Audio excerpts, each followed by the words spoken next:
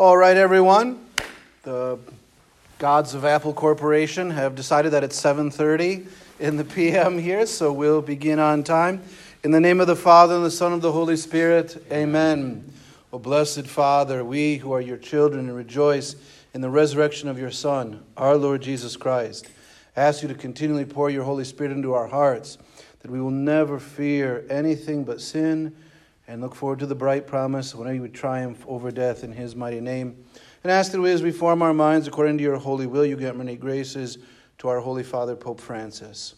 Our Father, who art in heaven, hallowed be thy name. Thy kingdom come, thy will be done, on earth as it is in heaven. Give us this day our daily bread, and forgive us our trespasses, as we forgive those who trespass against us. And lead us not into temptation, but deliver us from evil. Amen. St. Peter, in the name of the Father, and the Son, and the Holy Spirit. Amen. All right, today's class is called The Resurrection and the Papacy. You might have called it The Resurrection and St. Peter, because St. Peter becomes the central figure along with our Lord. And while this class is not going to be a total theology of the papacy, my guess is some questions might address some other finer points. It's really talking about what the resurrection of our Lord Jesus Christ means for the papacy as such, for the office given to Christ given to St. Peter by Christ that lives now in the bishops of Rome. That being said, it would be worthwhile to do a little bit of sort of papal theology. I want to set it up by first reading a passage from the Gospel of St. Luke, chapter 5. All right, chapter 5. This is Luke chapter 5, verse 1 through 11. Again, Luke 5, verses 1 through 11. While the people pressed upon Jesus, to hear the word of God, he was standing by the lake of Gennesaret. He saw two boats by the lake, but the fishermen had gone out of them and were washing their nets. Getting into one of the boats, which was Simon's, he asked him to put out a little from the land. And he sat down and taught the people from the boat. And when he had ceased speaking, he said to Simon, "Put out into the deep and let down your nets for a catch." And Simon answered, "Master, we toiled all night and took nothing, but at your word I will let down the nets." And when they had done this, they enclosed a great shoal of fish. And as their nets were breaking, they beckoned to their partners in the other boat to come and help them.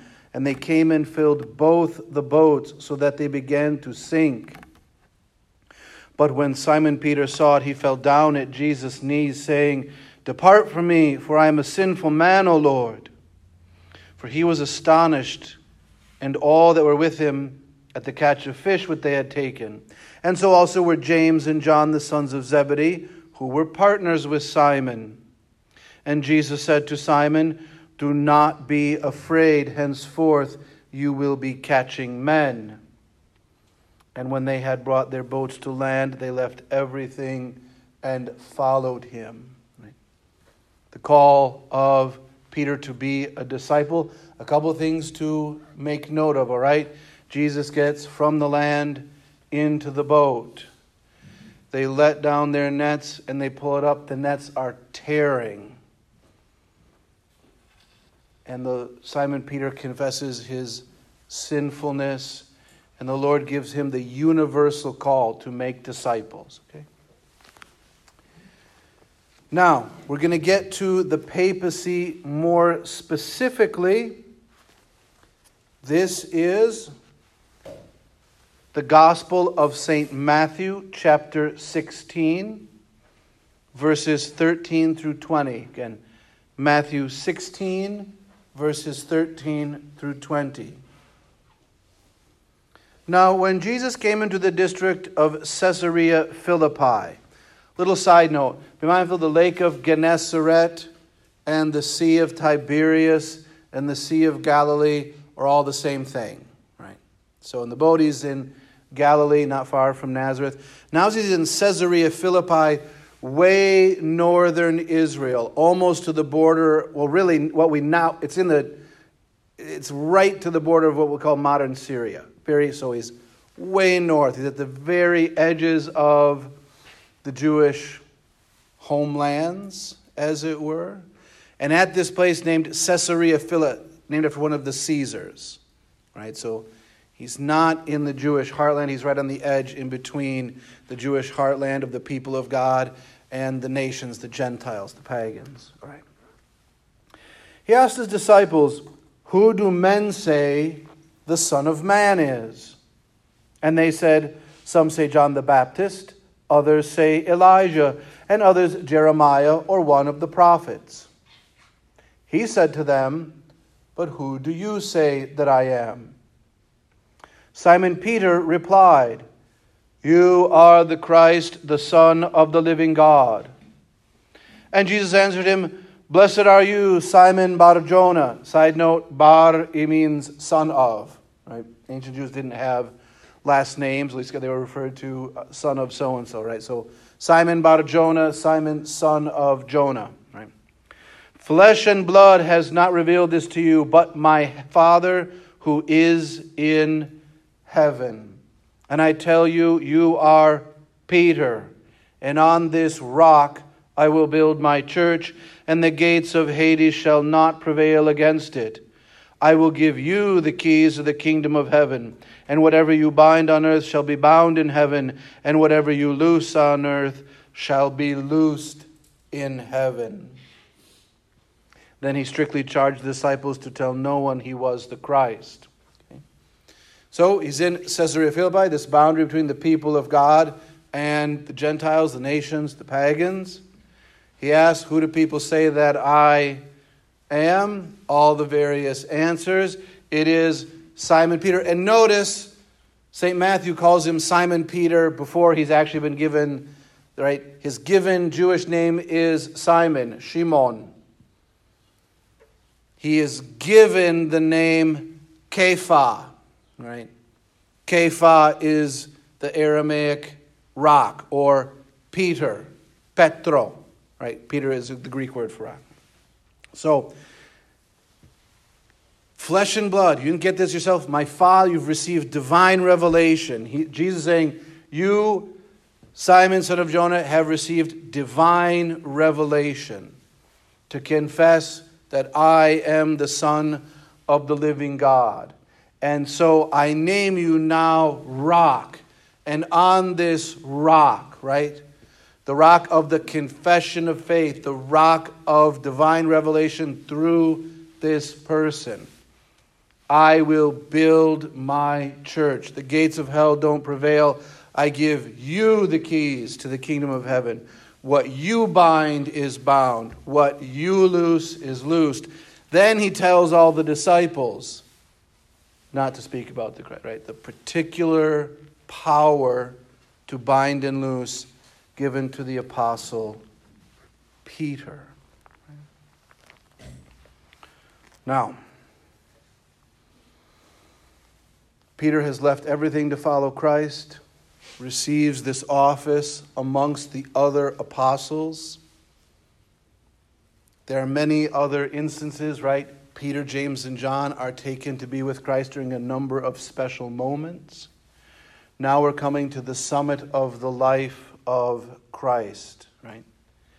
What I'm going to read now is Luke 22, 31 through 38. Luke 22, 31 through 38. So this is the Last Supper after the institution of the Eucharist, after Judas has gone out, after the feet have been washed. So Luke 22, starting verse 31. Now just before that, just before Jesus said to all the apostles, right, in fact, let's go to Luke 28. You are those who have continued with me in my trials, and as my Father appointed a kingdom for me, So I appoint a kingdom for you. Right? To those apostles. Father appointed a kingdom. I appoint a kingdom for you. That you may do what? Eat and drink at my table in my kingdom. The Mass is the center of the kingdom. And sit on thrones judging the 12 tribes of Israel. That's interpreted both the authority of the apostolic church to judge, and then also a gift given to the apostles and to the end of all time. Now verse 31, he turns, Jesus does. Simon, Simon, behold, Satan demanded to have you. Right? Satan demanded to have you, that he might sift you like wheat. But I have prayed for you that your faith may not fail. And when you have turned again, you shall strengthen your brethren. And Peter said to him, I am ready to go to prison and to die with you. Jesus said, I tell you, Peter, the cock will not crow this day until 3 times you deny that you know me. Now see, this is the specific prayer of Christ for the faith of Simon Peter. Satan will challenge Simon Peter specifically. And so Christ prays for him specifically that his faith does not fail. And when he rises from his moral fault, right after that he predicts moral fault. Right? That is why, all right, morally scandalous popes are very easily explainable. They're human beings, right? How can a pope do such terrible things? They're human beings, right?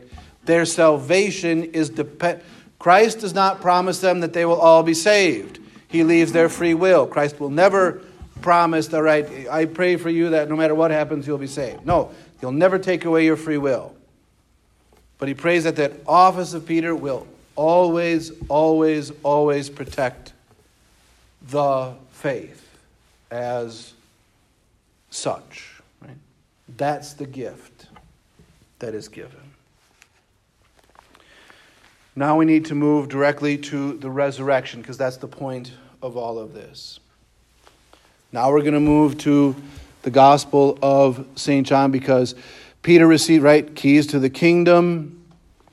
After the confession of faith, the prayer that his faith will always be protected, even though he will fall morally. Then it's the passion of our Lord. He is arrested, he is crucified, he is buried. On that first Sunday morning, early before dawn, we know this, all right? The women go out to the tomb. The angels say, why do you seek the living of the dead? He's not here, he's been raised. Behold, I've told you. They go back and say they've seen him raised from the dead. Peter and John run out to the tomb with either Mary Magdalene ran with him or she had stayed there anyways. They go in and do not see the empty tomb. They see the tomb with the burial cloths and the cloth that covered his head. They leave. Our Lord appears to Mary Magdalene, right? Calls her by name, but says, don't touch me. Then he appears to the 2 disciples on the road going out to Emmaus and is made known to them in the breaking of the bread, the Holy Eucharist. And then that night he appears to the apostles in the upper room and says, see my hands and my feet. Now that I have revealed to you the Holy Eucharist, you touch. Before the Eucharist, don't touch. After the Eucharist, touch. Breathes and gives the sacrament of confession. Whose sins you forgive are forgiven them. A week later, the apostle Thomas comes and put your hands in my side and your fingers in my side and do not be unbelieving, but believe. Now, in the Gospel of St. John, he accounts that vision of St. Thomas a week after the resurrection. Then the Apostle John writes this. This is John 20, verse 30 and 31. Now Jesus did many other signs in the presence of his disciples, which are not written in this book. But these are written that you may believe that Jesus is the Christ, the Son of the living God, and that believing you may have life in his name. Right? What do you believe? He rose from the dead. That's who you have life. Then, after saying there's many other deeds, he goes and writes a deed. Right? This is John chapter 21, verse 1. Now, it is not stated in the Gospel of St. John how long after the Resurrection Sunday this occurs. It's somewhere inside of 40 days, right? But it starts like this. After this, Jesus revealed himself again to the disciples by the Sea of Tiberias, right? The Sea of Galilee. Remember, the angels tell his disciples, they shall go to Galilee, there they will see him. Behold, I have told you. Now they see him in Jerusalem, but they have obeyed the angelic command and have gone to Galilee. He revealed himself in this way.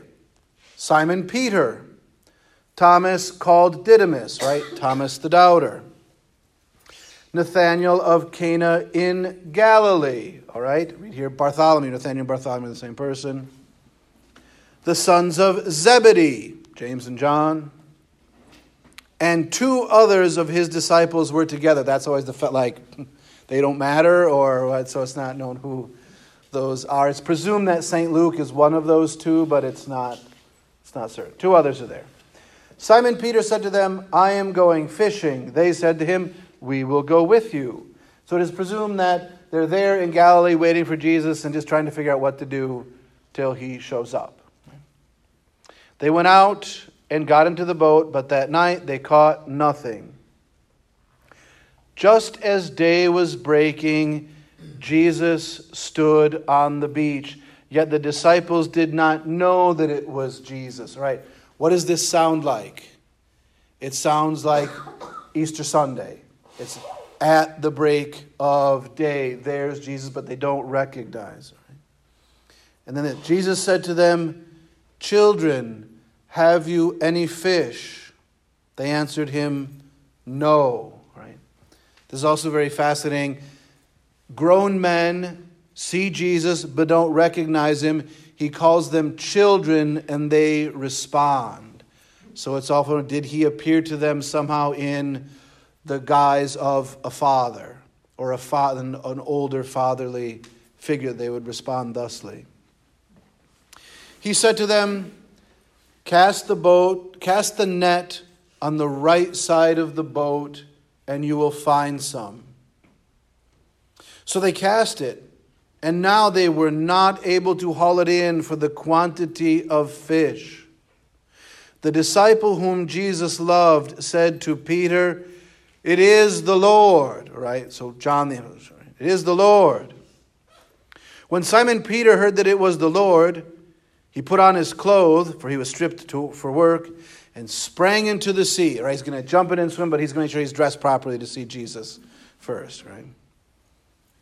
The other disciples came in the boat, dragging the net full of fish, for they were not far from the land, but only about 100 yards off. When they got out of land, they saw a charcoal fire there with fish lying it and bread. Jesus said to them, bring some of the fish that you have just caught. So Simon Peter went aboard and hauled the net ashore, full of large fish, 153 of them. And although there were so many, the nets were not torn. All right? Notice again, it's a reversal. Jesus goes from the beginning. He's on the land, into the boat. Catch into deep water. They pull up, nets are tearing. Peter falls down afraid. Now, they're in the boat. Jesus is on solid ground. And Jesus just says, the other side. Not even anything terrifying about it. Just the other side. They're only 100 yards offshore. They're not even that far from it. And when Simon Peter realizes it, he doesn't fall down afraid. He jumps in to go get him. And then when they haul the net ashore, there's two things. Jesus already has fish, but he asks for some of their fish. And they haul in the net. Before, in the first ring, their nets are breaking. There's so many fish. Now they're not breaking. And they know exactly how many fish are there. Right? Now, see mighty things in this. Before the resurrection, Jesus is walking through us with the tumults of life and says, go deep. After the resurrection, Jesus has gone deep. You just have to do or just go on the other side, man. Not even that hard. And he's not in the tumult. He stands on solid ground. We're still in the boat, in the tumult, in the waters. He's on solid ground. Before, Peter has to be afraid and walks on water. Now, whatever, he just jumps right in. Before the resurrection, it's this nebulous haul that breaks our nets. We don't have the capacity before it. After the resurrection, I know each of you by name. 153. There's a famous Bible scholar done all kinds of research on what does the 150 was the known nations on earth at that time, or the number of races on earth at that time, so on and so forth. And someone said, like, what's the thing you most worry about when you see the Lord Jesus? He said, well, my sins, of course, but also I'm afraid that after writing all these books about what the number 153 means, Jesus will say to me, it's because there were 153 fish. Right? Right? And then that's the idea that we know the number. That's the biblical, the church fathers commentary I hold to personally. It's the number is not what is important, except for that he knows each one. When you get hauled when I am lifted up from the earth, I draw all people to myself. I know my sheep and mine know me. But here's the thing. I've got Jesus in his preaching and resurrection has gained his own fish, right? He's got some there and bread. He's done his own bit, and Jesus does his own work. But we also do our work. I have fish. Do you have any fish? Bring it here, right? My work is joined with your work, not in fear, but in love. All right, it continues. Jesus said to them, come and have breakfast. Breakfast, most important meal of the day, as we all know from the Bible, right? Okay. Now, none of the disciples dared to ask him, who are you? They knew it was the Lord. Jesus came and took the bread and gave it to them, and so with the fish. This was now the third time that Jesus was revealed to the disciples after he was raised from the dead. When they had finished breakfast, Jesus said to Simon Peter, Simon, son of John, do you love me more than these? He said to him, yes, Lord, you know that I love you. He said to him, feed my lambs. Jesus said to him a second time, Simon, son of John, do you love me? He said to him, yes, Lord, you know that I love you. He said to him, tend my sheep. He said to him a third time, Simon, son of John, do you love me? Peter was grieved because he was said to him the third time, do you love me? And he said to him, Lord, you know everything. You know that I love you. Jesus said to him, feed my sheep. Okay, we're going to pause here. This is the redemption of Peter. 3 times denial. I don't know the man. I don't know him. I don't know him. I don't know him. 3 times, yes, Lord, I love. Yes, Lord, I love. Yes, Lord, I love. Right? And then notice, feed, tend, feed. Right? Feed, tend, feed. Feed, tend, feed. In a sense, becomes the rhythm of the life of the papacy. In a sense, the life of the priesthood. Feed, tend, feed. Feed, tend, feed. Sacraments, doctrine, faith. correction, care, confession, counsel, right? 2/3 of what you should do should be like sacramental spiritual things, and 1/3 should be administrative pastoral. That's how St. Gregory the Great used to say it. Spends 2/3 of my time doing spiritual sacramental things to feed, and then 1/3 doing pastoral administrative things to tend, right? Feed, tend, feed. And he continues.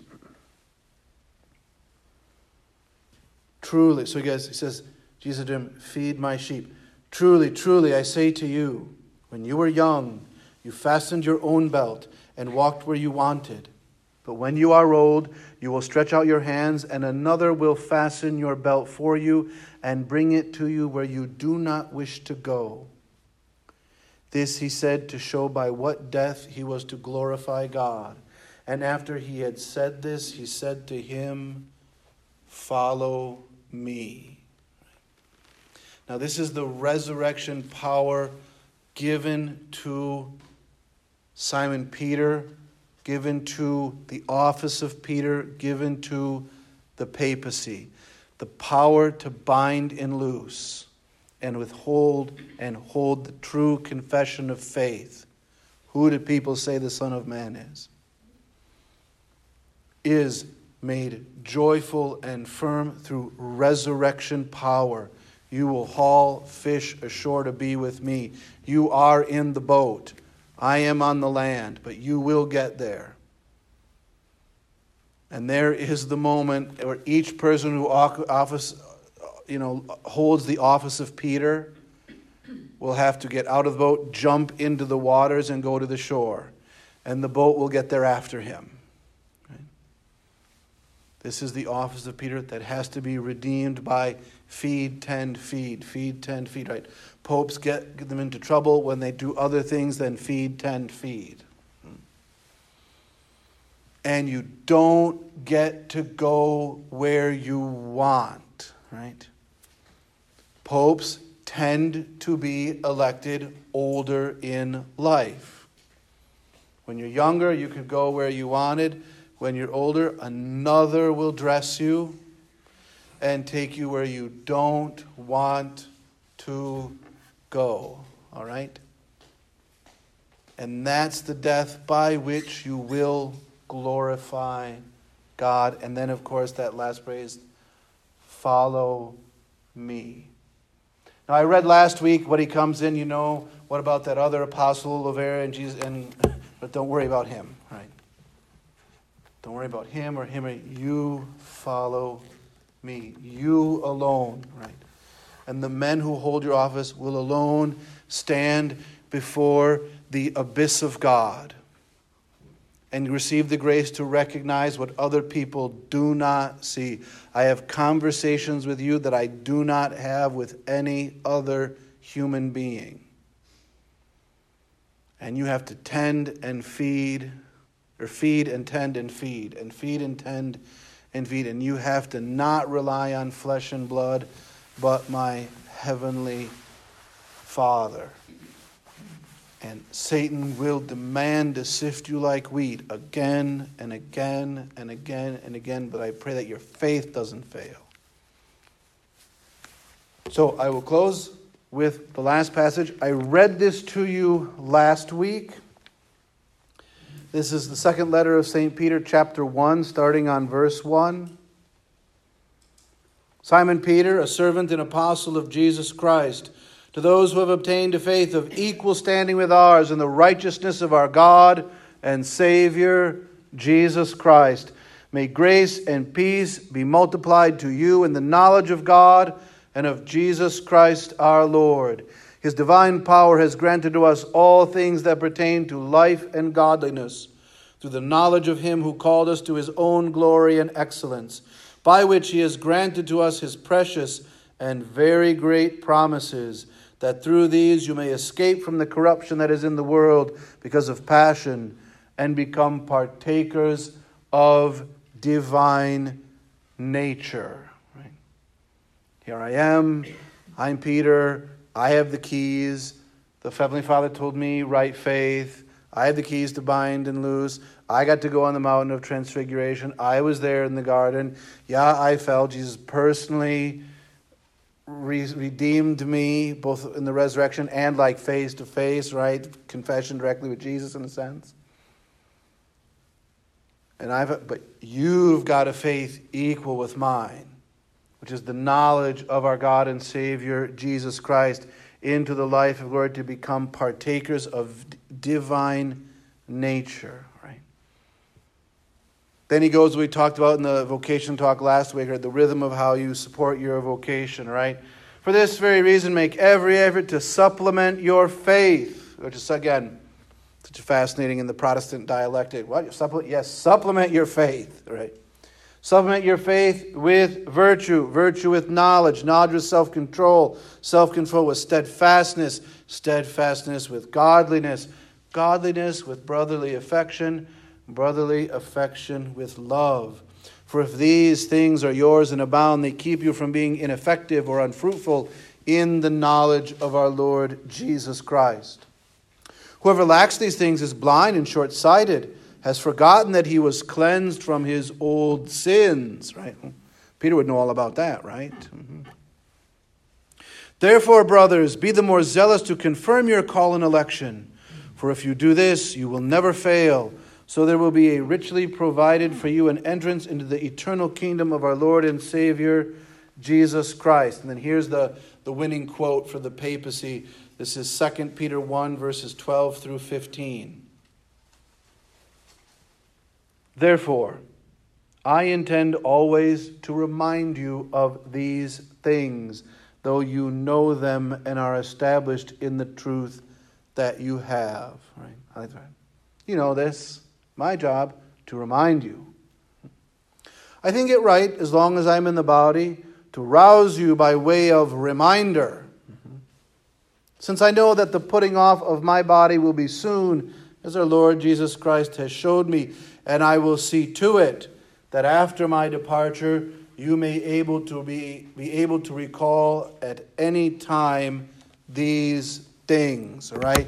This is him talking about the office of Peter. You are able at any time to recall these things because I have an office that is established by Christ, and I will provide for. There is what we call, St. Peter didn't call it this, we call it a magisterium. What the apostle St. Paul called a traditio. I received what I hand on to you. Right? Remember the word tradition comes from the Latin word traditio, which means to hand on. Right? Ego vobi ad vos traditio quod dabo ad meam. I hand on to you what I received. That's why if an angel from heaven should preach to you any gospel other than the one we preached, do not believe him. St. Peter will continue in this very, gotta find the quotation right. Verse 16, we do not follow cleverly devised myths when we need to the power, right?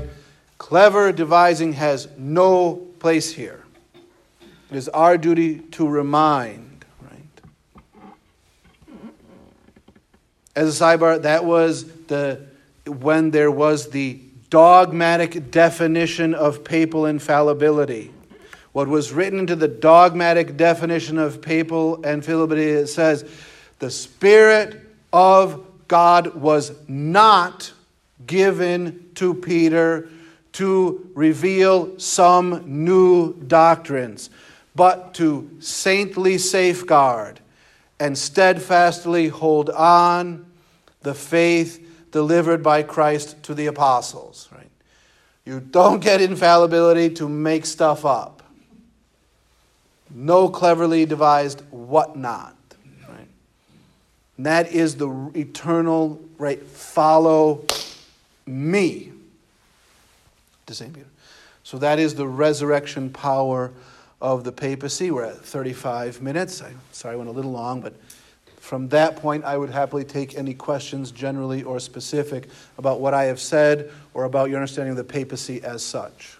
So when you speak of infallibility, is there a certain thing that the Pope does that's infallible, and other things not? Super yes.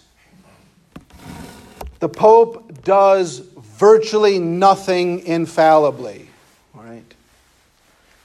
A Pope may teach infallibly on matters of faith and morals according to the scriptures and tradition when he declares so by a solemn statement. Right?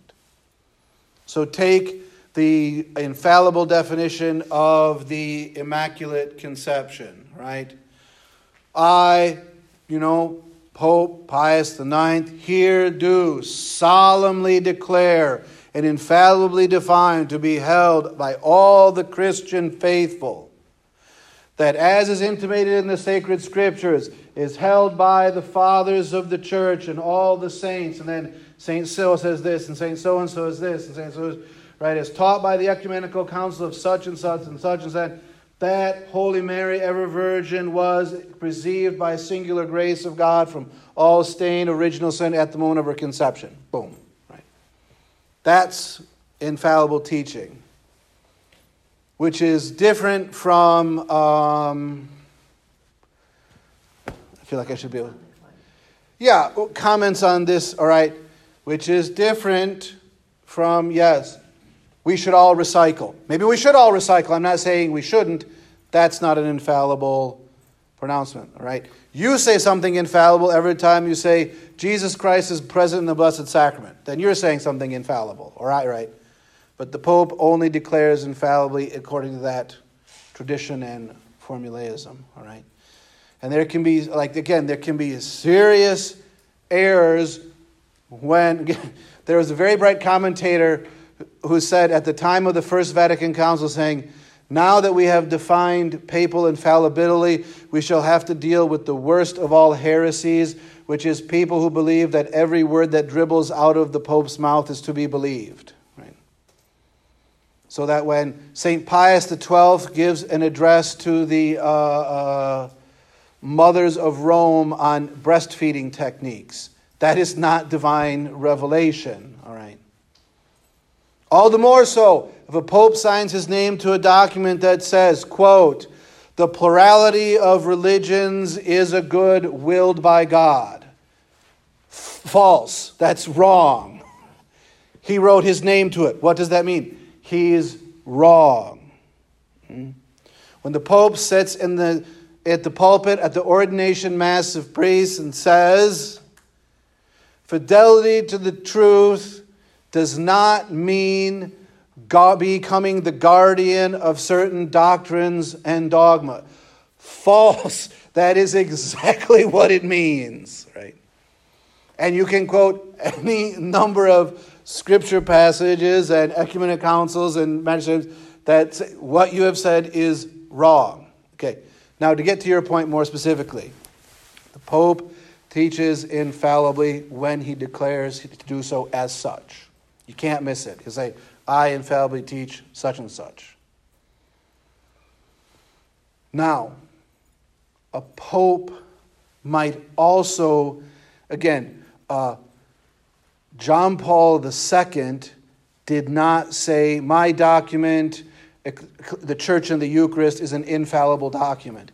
But everything he wrote in there is to be believed, because it's utterly consonant with Scripture and tradition. So you must believe it. He didn't declare it. That's the other half of this, right? But it was always to be understood. And this might be taking your question further, but I feel like it's always hanging in there. Especially because we have a pope currently who says all kinds of silly things. Tons. I mean, honestly, almost once a week. And not just like, right? You don't like his politics, who cares? People have disliked the Pope's politics. I mean, you want to...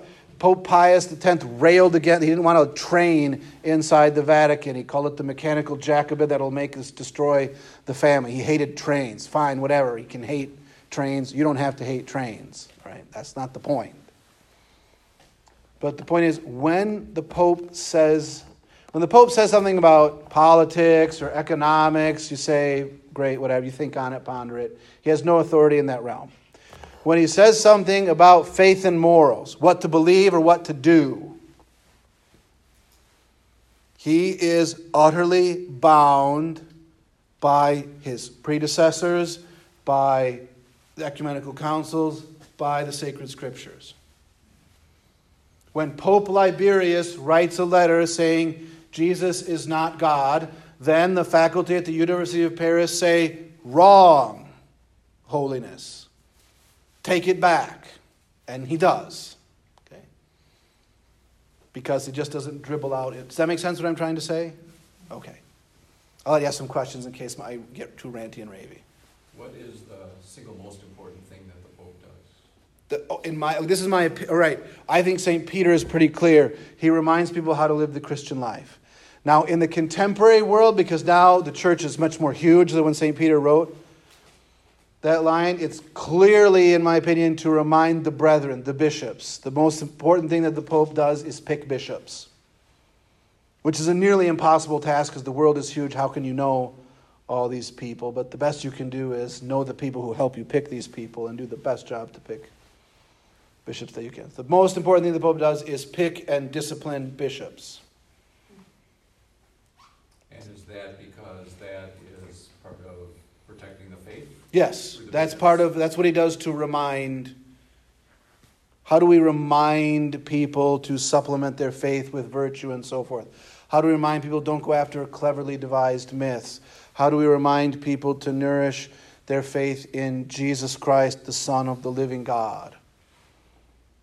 Well, that's how he does it. No, in the Acts of the Apostles, all out there's all kinds of Jews converting to Christianity say you have to keep the Mosaic law to be saved. Like, yes, you have to have Jesus to be saved, but you also have to keep the Mosaic law to be saved. Which, if you're a Jew, is no big deal. But if you're a non-Jew, all of a sudden, you're an uncircumcised 42-year-old man, and you say to go to heaven, you got to be circumcised. You're going to think about that for a minute, and you say you can't eat pork anymore, and you have to separate your meals and all this kind of whatnot. It's a deal. Like, what? Do we have to do? Oh, there's a fight. People know what to do. They all come back to where? Where Simon Peter is. And what does it say in the Acts of the Apostles? It's the decision of the Holy Spirit and of us, right? Famous. It's the decision of the Holy Spirit and of us to do X, Y, Z. Mm-hmm. Yeah, that's what popes should do. Right? Can we give blessings to a homosexual couple? No, for this reason. Right? Can we have, big thing, in the missions there was the big question, can you have Mass out of doors? Because for centuries and centuries everyone had churches, now you're in these mission fields. Can you have Mass out of doors?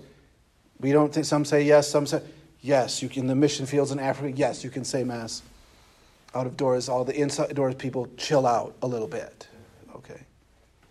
That kind of thing. That's what popes are supposed to do.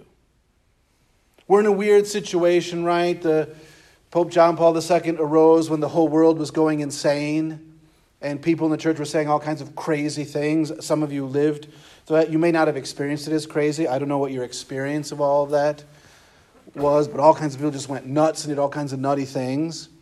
And all kinds of bishops went nuts and did nutty things. And so John Paul II said by the manner of his life, I cannot govern all of this. They won't listen to what I say. So I'm going to get myself on TV as much as possible, get the Knights of Columbus to pay for it, right? And he did. It was brilliant. He went to the Knights of Columbus, but what can we do for you? I said, I need to be on TV. Americans know how to do this. Get me on TV. And they did. It's a big old, huge, fat truck parked next to St. Peter's Basilica with Knights of Columbus on it that projects. It is, it's true.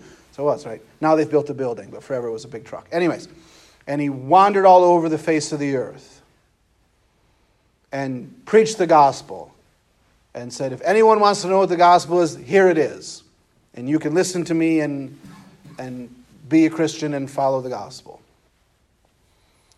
But he decided that it's just, you'll have to let the structures of the church, right? Because Christ did not promise to save the structures of the church. He promised to save the church, but there's all kinds of, right, structures. I mean, like there's this diocese here, and there's that university there, and there's this religious order's mother's house over here. Christ doesn't promise his grace to save any of that. So it is not the duty of the Pope to save all of that. It's the duty of the Pope to make sure people have the gospel, true and untarnished. So to follow up on your example of the blessings of homosexual marriages, so all the German bishops, many German bishops did it, and it's out in the public, and it's causing, of course, scandal for the sheep. And but the Pope has been silent on it after the first statement. Well, because this gets to a whole other thing. Like, does the Pope have to get, right, Cardinal Dolan made this point, does the Pope, like, how many times a week does the Pope have to get up and say the moral law?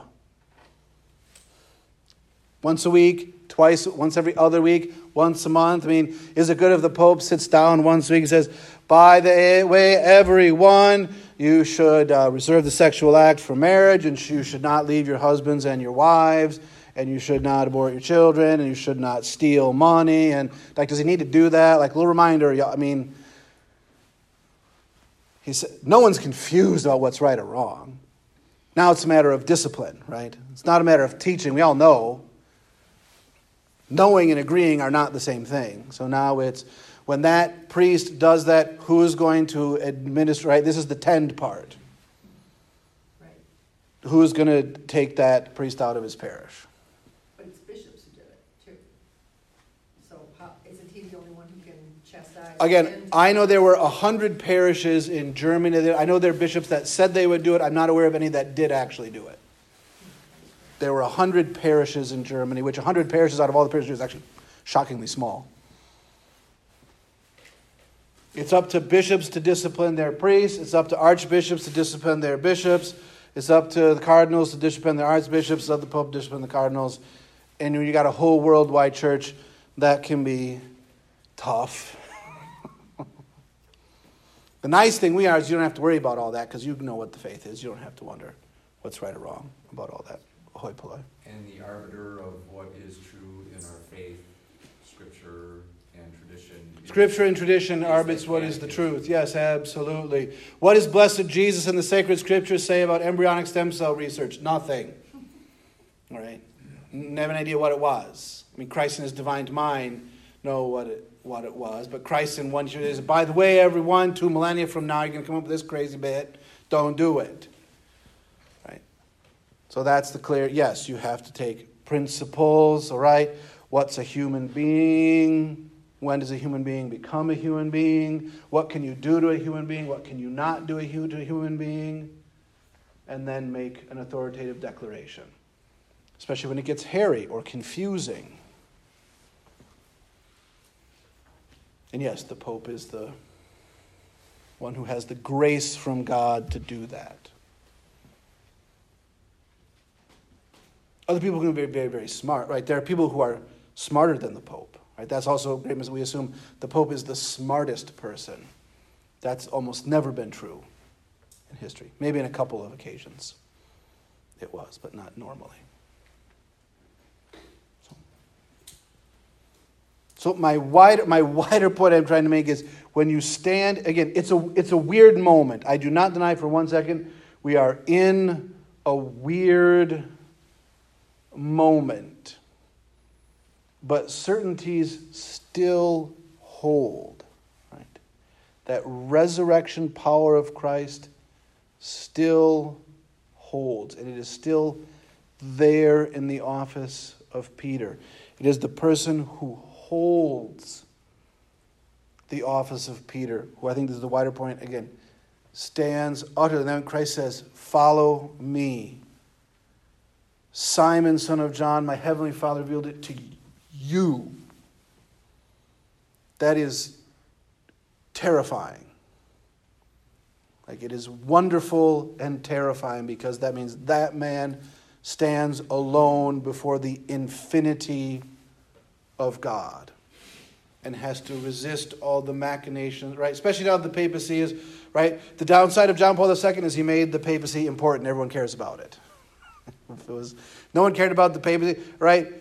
No one cares about the president of the Evangelical Lutheran Synod says about anything. I mean, does everyone notice the Pope dribbles anything out of his mouth, it's on the news, right? Whereas, again, he'll be fine. So that's I think, a point that's just fascinating in our own time, all right? There's a question, is it like we live in a weird moment? John Paul made the papacy everything. In his life, he said, don't look at it, look at me. Of course, he was not going to live forever. Right? The look at me papacy destroyed Benedict XVI. He couldn't handle it. Too much. Right? And so now we're trying to figure all of that out. And now God is giving us a pope where God says, no, don't look at the faith. Right? Don't spend your whole time looking at the pope. Love the pope, pray for the pope, be loyal to the pope. But don't just look at the faith, look at the revelation, look at Christ. Right? John Paul II had, if people didn't look at him, they would lose Christ. I believe that's absolutely true. That people would have lost sight of Christ if it wasn't for John Paul II. But the shadow side of that was now everyone just looks at the Pope. Tell us what to do. Read your catechism, right? All the nuns used to smack the faith into you. Now they're all gone. Now you don't know anything, all right? So whose fault is that? So, am I to understand that in order to understand the wisdom of God, you have to have the Holy Spirit gifted to you? Oh, no, that's a fascinating question. Do you have to have the Holy Spirit gifted to understand the wisdom of God? Essentially, yes. But the question becomes, because you have the Holy Spirit gifted to you, will you have the wisdom of God? Right, not necessarily. Because you also have to study. You're not going to get an infused knowledge of the faith. You can have the Spirit of God, absolutely. I'll give you a perfect example. Marie Ann DeWitts, who lived in some little subterranean apartment in wherever it was, in the black infinity of Chicago, that great anonymous hole of urban nightmare. She lived there, all right, blind, diabetic, wheelchair bound, all right. That woman had the faith. I would go and visit her. She knew what the Scripture said. She had the creed memorized backwards and forwards and knew what it meant. Right? So that when the nice boy came and visited her with me, so funny, all right, who was a sweet, sweet kid, a really nice kid, but wanted to talk to her about, now we don't believe that anymore, we believe this. She knew that was all bosh and nonsense. Now, she had the Spirit of God, but also she had learned the creed, she had read. Does that make sense what I'm trying to say? We have to follow the Ten Please. Commandments. There's certain things you have to do. Yes. So you can pray to the Holy Spirit. He's not necessarily going to give you the wisdom of God. But if you don't have the Holy Spirit and the wisdom of God, then what is your chance for salvation? If you don't have the Holy Spirit, your chances of salvation are in God's mind. That's the duty to preach the gospel, right? Again, St. Paul says, Romans, in the letter to the Romans, right? Those who do not believe will be saved by following the law written on their hearts, your conscience. But of course, what happens when you fault against your conscience? If you don't have the Spirit, right? What is the Spirit of God sent in the world to do? To convict the world of sin and righteousness. That's why the Holy Spirit comes, to convict the world of sin and righteousness. So the wise person in the Holy Spirit knows they should repent of sin. They might also be learned. But I know very many learned people who are not wise. Does that make sense? Yeah. Now the best of all these is like Thomas Aquinas, right? He is incredibly learned and also has the Holy Spirit, knows he should repent. So I read some of the mystics. One of them said that there are times when the Holy Spirit will close the mind of people to the wisdom of God. Purposely. Okay. I mean, mystics, this gets it, because now we're talking about people's interior life. Can God obscure someone from knowing something? Yes. Can God withhold the Holy Spirit? Certainly yes. God's utterly free. God can do what God wants to do. So yes, absolutely. That can all happen. So yes, that's true. But that's also true by logic. But what we cannot do is say, oh, that person is being unwise, therefore the Holy Spirit is being withheld from them. And I wanted to ask this question last week, Mhm. I didn't get a chance to. When the apostles, after the ascension and they went out, I thought I read in one of the mystics that the devil was tied up for a while. The Holy Spirit opened up the eyes. That's why the religion spread so quickly. Yes, so there are a lot of commentaries on when the book of Revelation and when the book of the prophet Daniel talk about the binding of Satan. When did that happen? It is generally held in the theology of the church that yes, at the ascension of Christ and the descent of the Holy Spirit, the devil was bound, or bound, chained, whatever phrase you want to use. So yeah, you'll find mystical writers who also assert that. That's very much in the tradition of the church. Now again, the problem with that is history is very right. The resurrection of Christ inherently is the defeat of Satan. Right? Those who stand in the resurrection of Christ have the defeat of Satan at hand. Quickly and easily. Therefore, the overthrow of pagan cultures came remarkably quickly. Number one, it's not shocking that tons of Jews converted because Jesus is the Jewish Messiah, and there are all the scriptures that refer to him. So, of course, the Jews would convert in large numbers because he is the Messiah. The Romans were a harder nut to crack because they had a lot of money to lose if they embraced the gospel. And it's easier for a rich man to pass, or for a camel to pass through the eye of a needle than a rich man to go to heaven. Now, none of that is denying the binding of Satan. I'm saying the resurrection of Christ cast out the ruler of this world, definitively as such. Does that make sense? Yes. Yeah. Relative to the confusion in the church today, and maybe well beyond today, what distinguishes filial correction from criticism? It has to be personal, right? Filial comes from the word son. Son is a personal relationship. Filial correction is personal. Okay. It's not. Not a letter, Not writing on not a Facebook. public letter or something like that. No, yeah, public letters, Facebook comments, YouTube videos, that's not filial correction. By definition, it's not. It might be well-intentioned. People might mean well. They might intend good things, but no, that's not filial correction. You and I can't filial, I can give a filial correction to a brother priest or to my bishop. I can do that, right? And have done so. I can't give a filial correction to the Archbishop of Chicago. It's not possible. Not functionally, I'm just as such, I don't have that relationship. So on and so I'm forth. a little confused. What is filial correction? Filial correction is a term, means, all right, filio and filia is son or daughter. So it means giving a kindly correction to someone. Okay. If someone is in error. And your question And, about the filial correction was what? What's the difference between filial correction and criticism?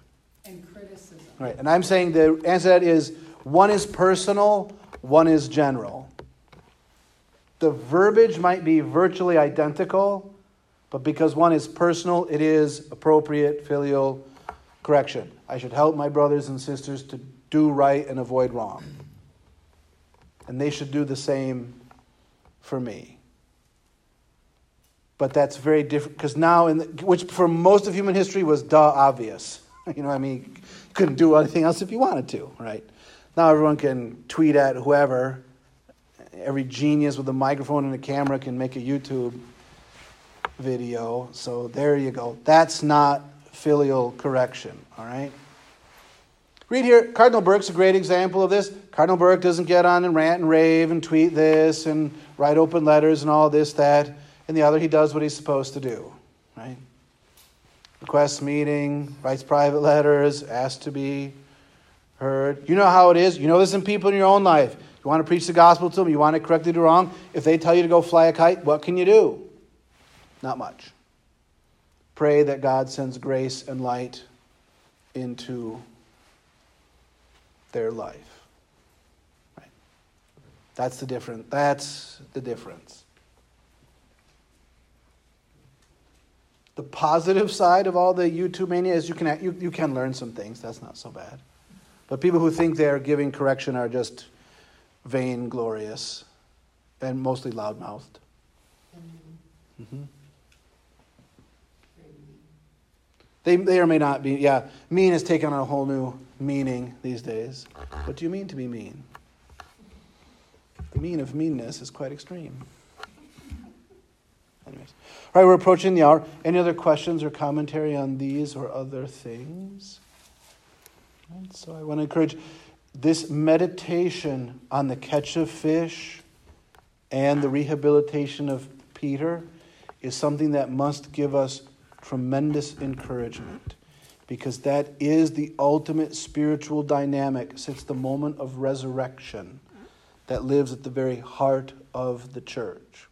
And even though I admit we live in weird times and there's all kinds of noise and so on and so forth, we must utterly confess, if we confess the resurrection of Christ, then we must confess that the power to bring a net of fish ashore, to repent of fault and follow Christ is dynamically and actively alive at the very heart of the church. And that is a very cheerful thing. In the name of the Father, and Son, and of the Holy Spirit. Amen. Hail Mary, full of grace, the Lord is with thee. Blessed art thou among women, and blessed is the fruit of thy womb, Jesus. Holy Mary, Mother of God, pray for us sinners, now and at the hour of our death. Amen. St. Peter, pray for us. In the name of the Father, Son, and the Holy Spirit. Amen.